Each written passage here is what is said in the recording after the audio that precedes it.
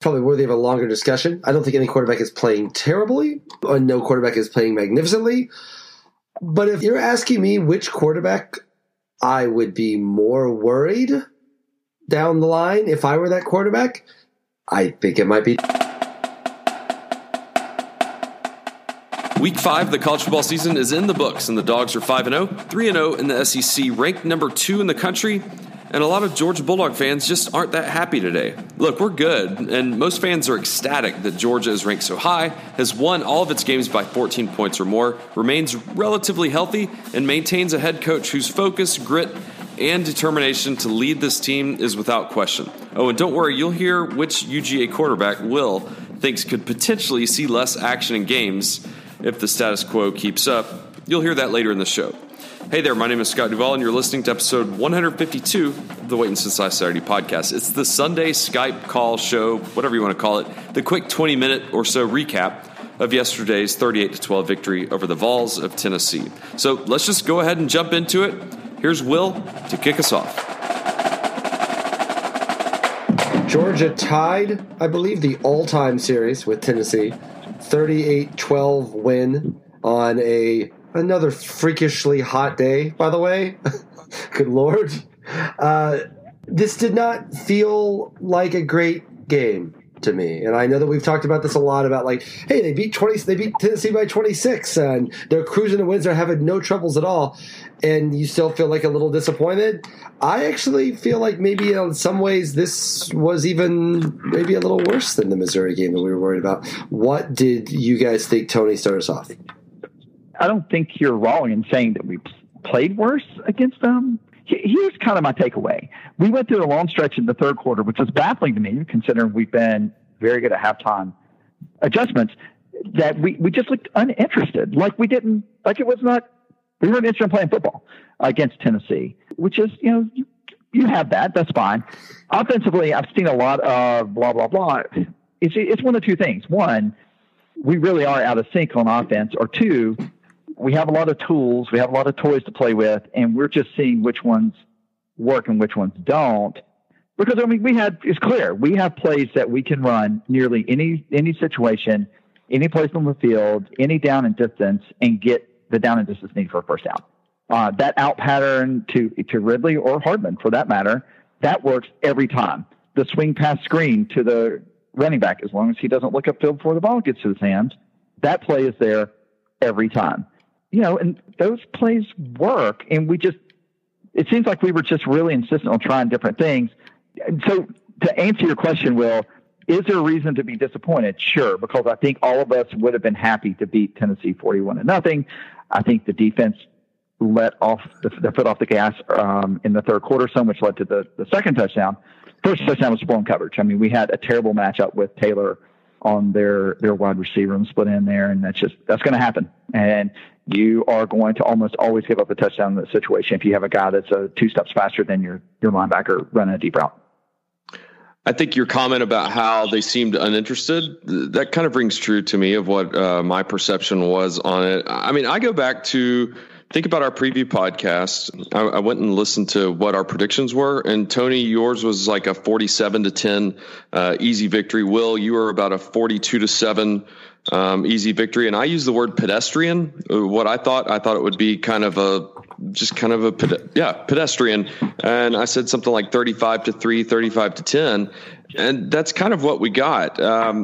If it weren't for that long, 8.5 minute drive that was 13 plays, I would have been even more worried. But I enjoyed, even though it was flip-flopping the quarterbacks the entire time, and that was totally confusing. But I was glad to see that they could just put the game away, because there was a little bit of a take your breath away when Tennessee scored that extra touchdown, or that second one, and it was 26-12, and you're looking at the clock saying, wow, there's 11 minutes on this game clock, and there's a lot that could happen because we do not have the momentum. And then to see them go through and do that 13-play drive. And looking at the stats, I'm not much of a stat guy, but when you see that Georgia had 441 yards total offense, Tennessee had 209, and the time of possession was almost 2/3 in Georgia's favor. Pedestrian's a good word. They seem disinterested. However, they're 5-0. I'm going to continue my glass half full. It's been sitting around a while, and I don't really want to drink it, but it is half full. So, night game next week against Vanderbilt. I am a little bit nervous about LSU and, yes, Kentucky down the road. Yeah, Kentucky is on it now, which is kind of interesting. I think that's kind of the thing with this, though, is we'll talk about this maybe in a more sit-down setting, but I think you get to the point now where you start contrasting. You start remembering that, like, last year was really special. And obviously they were good, and they were really exciting to watch. It was really fun. But it also required a kismet of a lot of different things. It required the senior leadership and those guys coming back. It required some great Rick players combining with some exciting young, smart recruits, and everyone kind of converging at the same time. And theoretically speaking, this was always going to be a year of transition. So this seems like a pretty good year of transition. It's 5-0. You're watching these games going, man, they don't really have it figured out at all just yet, and they're still winning games kind of going away. Now, again, that speaks to the fact that I don't think Missouri's that great, and we definitely don't think that Tennessee's that great. But the advantage that Georgia has is basically no team in football other than Alabama looks like they're really rolling right now. And maybe Ohio State a little, but with their kind of tough win. But if you look at Georgia being number 2 in the country right now, I don't see any reason anyone else could be number 2 except for maybe Ohio State, because Clemson, we can talk all sorts of talk about Clemson. I think that what's going on at Clemson is actually a pretty good endorsement of the way that Kirby Smart has handled his quarterbacks, which we will talk about, I'm sure, in a moment.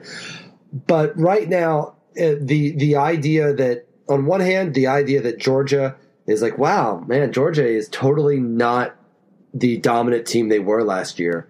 And they're still number 2 in the country. It's a pretty good place to be. On the other hand, there's clear issues. I think there's clear issues, and I don't know if they're going to pop up against LSU. I don't know if they're going to pop up against Auburn. I don't know if they're going to pop up against Kentucky. But when we were watching this team 5 games in last year, you felt like, you know what, they're going to come out and they're going to stomp somebody. I'm looking at that Vanderbilt game next week, and I'm not thinking, wow, they're going to go out and win that game 47-7 because they are totally focused right now. Because they're not, and that's fine. Like, they've got enough talent. They're a well-coached enough team to where they're going to beat teams like Tennessee by 26 points anyway. But something isn't there yet, and maybe this is all part of the process, but they were farther along last year, I think, for a lot of reasons, understandable reasons, than they are now. And I think it's, after the Missouri game, we said, well, Tennessee, this will be the one where they're alert and they're on it and they're ready. After he got after the Missouri game and had his kind of rage stroke, they didn't. They didn't look any more focused than they did against Missouri. I think you've got maybe one more game until you're like, okay, maybe this just isn't that kind of focused team. You have Alabama out there, and they're just the big bully on the block. I saw a stat where they've scored 37 touchdowns, and that's the most touchdowns through 5 games in the SEC ever. Georgia has 28, and it feels like there's a bit of a bigger spread between that because of how good Alabama has been. But combined with the lackluster performances and Alabama just running head and shoulders above the rest, the thing I go back to is 2 weeks ago we were talking about how there were, I think, 34 undefeated college football teams. There's now 14. So I am taking comfort in the fact that Georgia's now amongst the elite, record-wise, still, and we still have all of our goals in front of us. And the fact that last year was such a senior-laden team with all of this just natural leadership ability, and now Georgia's one of the youngest teams in the league, playing, I forget the percentage, but the majority of freshmen and sophomores. So this is definitely not the same team. The revenge tour was indeed fun. They'll settle it on the field in the next couple of weeks. And I said it in my first comment, but you got one more tune-up next week, and if they come out with a 20-point victory, kind of similar to the past couple of weeks, that's going to lead to a lot of hand-wringing going down to Baton Rouge, less than 2 weeks from right now. Yeah, Scott, and one thing I would add to that is when I was watching the game yesterday, I kept thinking, man, we just look young. And we're still making young team mistakes. One of the things I think you're right is we're trying to unfairly compare both to last year and looking at what Alabama does. I went back and looked at some scores, and Will, I talked with Matt Adair about this last week. We kind of look like Alabama has looked off and on over the past few years where, uninspiring wins. And then when we need to put our foot on the floor, and last year was a little bit that way. And we thought a little bit that was because Jake Fromm came in as a freshman, but that might have been by design because, frankly, the play calling yesterday looked like we were just trying out some new toys and weren't quite sure how to use them. Defensively, when you hold a team to essentially three big plays, if you count that first run, the very first play of the game for nearly 20 yards, but right at 200 yards offense and just 12 points, you're going to win a lot of football games doing that. And I'm not willing to panic yet. But we still could go to Louisiana State and look like this, and I would be willing to say I was wrong.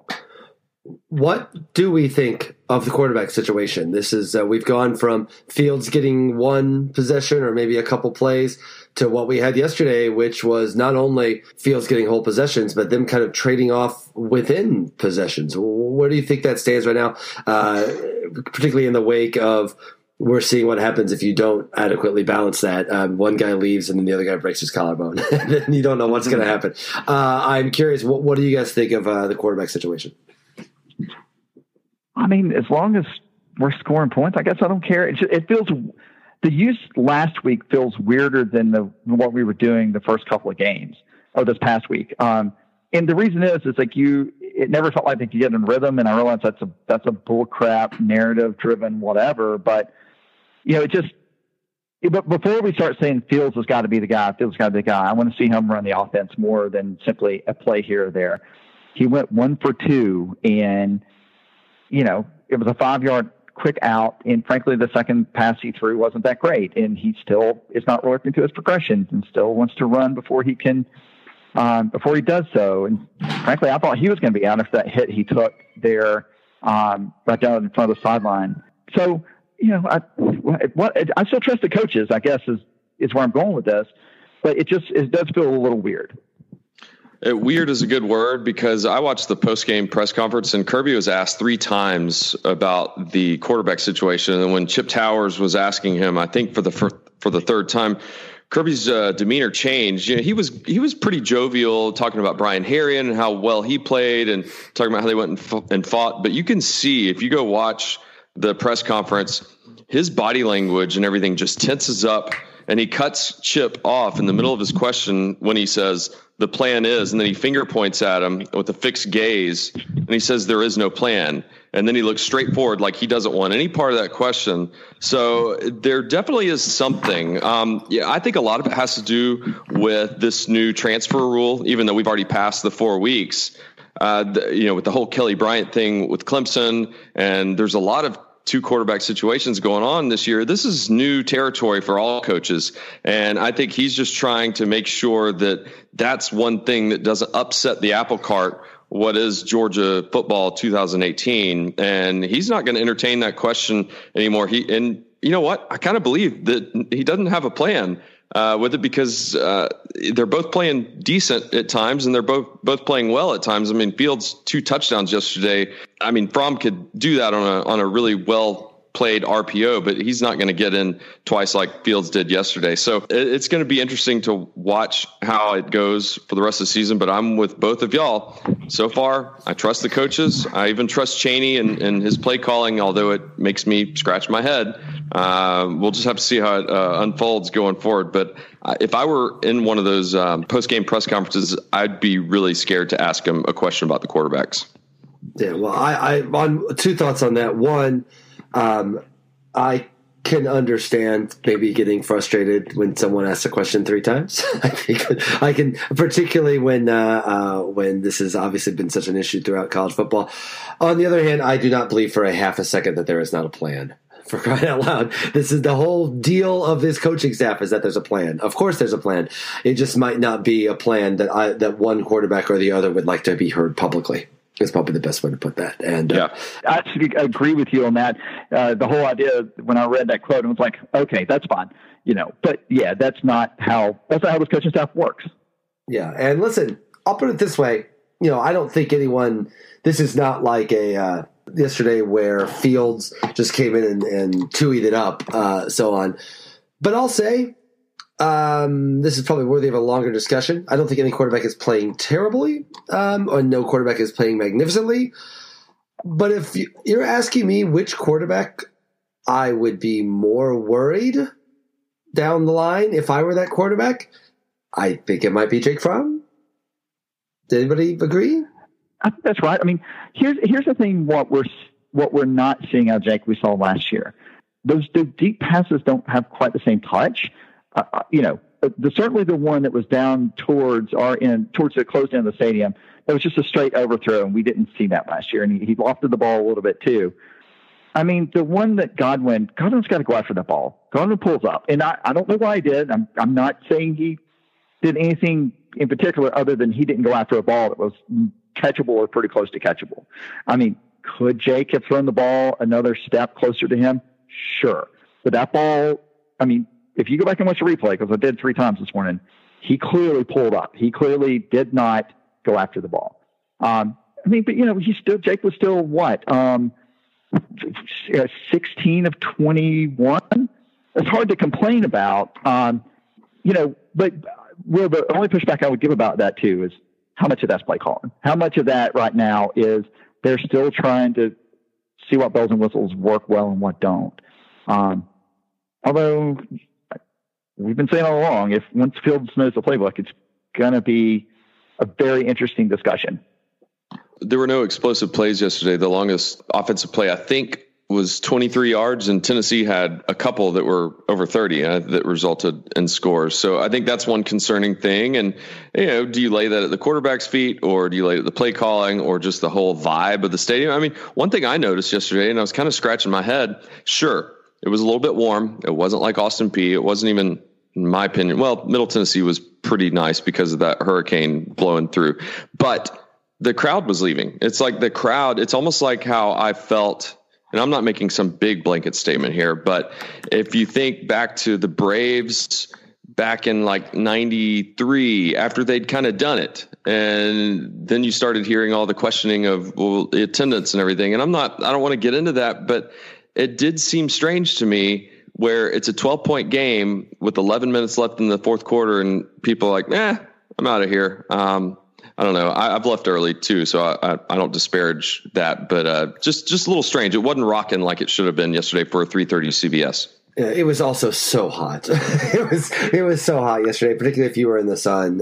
It was really rough out there yesterday, and frankly, it was not a particularly exciting game. Like it wasn't. It's fun. They won. They wiped out Tennessee. I know there's a certain aspect of everyone getting spoiled about that, but it was not a thrilling game. It doesn't mean that Georgia did play terribly or they should deserve boos or anything that's just imagination. I just mean the game itself was not particularly thrilling, and it was on a day where it was once again somehow on September 29th obscenely July hot. So I think that's an undeniable factor, and I think that's you wonder if that's a factor in the quality of the play. To be honest, is the idea that like it's not that cascading excitement that kept happening last year.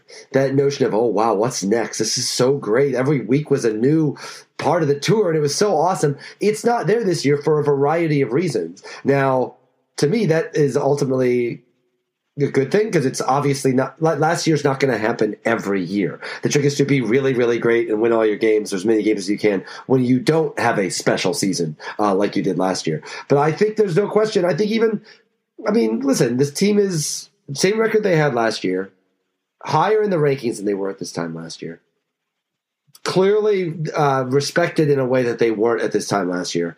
And I don't think anybody's having quite as much fun as they did last year. And I think that is telling, and maybe that's a good place. Maybe that's your good equal level on that. But I think there's no question that there's something there. And listen, maybe they go to LSU and win 35-0. We're like, woohoo! This is so much fun again. But I don't think there's any question that there is a different vibe. And I think this is what I was kind of talking about with, like, even when the team if the team wins and they do really well, the vibe that happened last year is not going to be the vibe moving forward all the time, even when the team's good. And I think you're seeing that a little bit. Oh, absolutely. Like I've always said, I won't like it. My heart doctor will love it, but I'll take 15 1-point wins. But frankly, getting back to what you were, Scott, that people were leaving, even though Tennessee scored to make it essentially a 12-point game. Well, it was a 12-point game. People were leaving 11 minutes left. That also is a product of Georgia's got this. Yeah, I'm not worried about it. But because if people really thought Tennessee was going to come back, they would stuck around.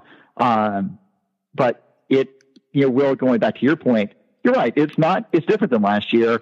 And I think if you had talked to any fan, Clemson fans, Alabama fans, they would have told you, yeah, it's not going to be the same, and it will get a little boring at times. So I'm fine going 5-0 with it being boring. It's got to be boring over in Tuscaloosa, because when I flipped on the game, it was 49-0 in the second quarter. Yeah. Well, they were playing Louisiana. Boring for a different reason, because it's kind of like, when are we going to actually play somebody? But also, one other thing I'd add to what you said, Will, is that I'm still not convinced that I can't decide whether we're still trying to put all the pieces together, or we know we have the pieces and we're seeing what else we have. And frankly, that we probably won't know that until after LSU, because there's also a world where we look sloppy and beat LSU. There's also a world where we go over there and we're all driving back to New Orleans from Baton Rouge in the middle of the third quarter. But it's still a young team. It looks like a young team. They played like a young team. And that's remains Dakota, I guess, to everything we've talked about today. All right, gents. Well, this is where I apologize, by the way. I have to miss the main show this week. I emailed you guys earlier this week. I have to miss it. It is the way the schedule is landing out this week. I will be back. Unless the Braves make the World Series, I will not actually have to be going to the World Series, Braves or Yankees. Otherwise, so I will be around and more on a regular schedule. But I am missing this week, so everyone will actually enjoy this week's show because I won't be on it. Well, sorry you will miss it. We'll soldier on, right, Scott? We'll soldier on. Just bring your A game, Tony. Oh, wow. Thanks. Hey, thanks, Will. Yeah, sorry. Tony always brings his A game. All right, gents. Have a good week, and I will see you. Have a wonderful time. I'm sorry I'll miss the show, but otherwise, go Dogs. Go Dogs. And thanks so much for listening. As you heard Will mention to Tony and me on the show, and it was news to us when he mentioned it to us, he will not be on the preview show this coming week. So it'll just be the two of us, Tony and me, and we'll be recording on Monday evening. So why don't you help us out? If you have a question or a comment or some message you'd like to convey to all of your fellow Waiting Since Last Saturday podcast listeners or whomever, just drop us a tweet on Twitter. Our handle is @WSLS Podcast. And make sure to check out our website, WSLSpodcast.com. Over there, we have some information about the three of us, some links to our social media accounts, and quite a few blog posts. A new one should be up this coming Wednesday, but if you haven't read all of the previous ones, I'd urge you to check out the one I wrote last week. Yeah, it was last Wednesday on why I think my wife is the best type of Georgia fan there is. It's a pretty good one. I'm bragging now. Okay, that'll do it for us on today's show. Thanks for tuning us in. We'll see you on campus this coming Saturday for a night game versus the Commodores. Go Dogs.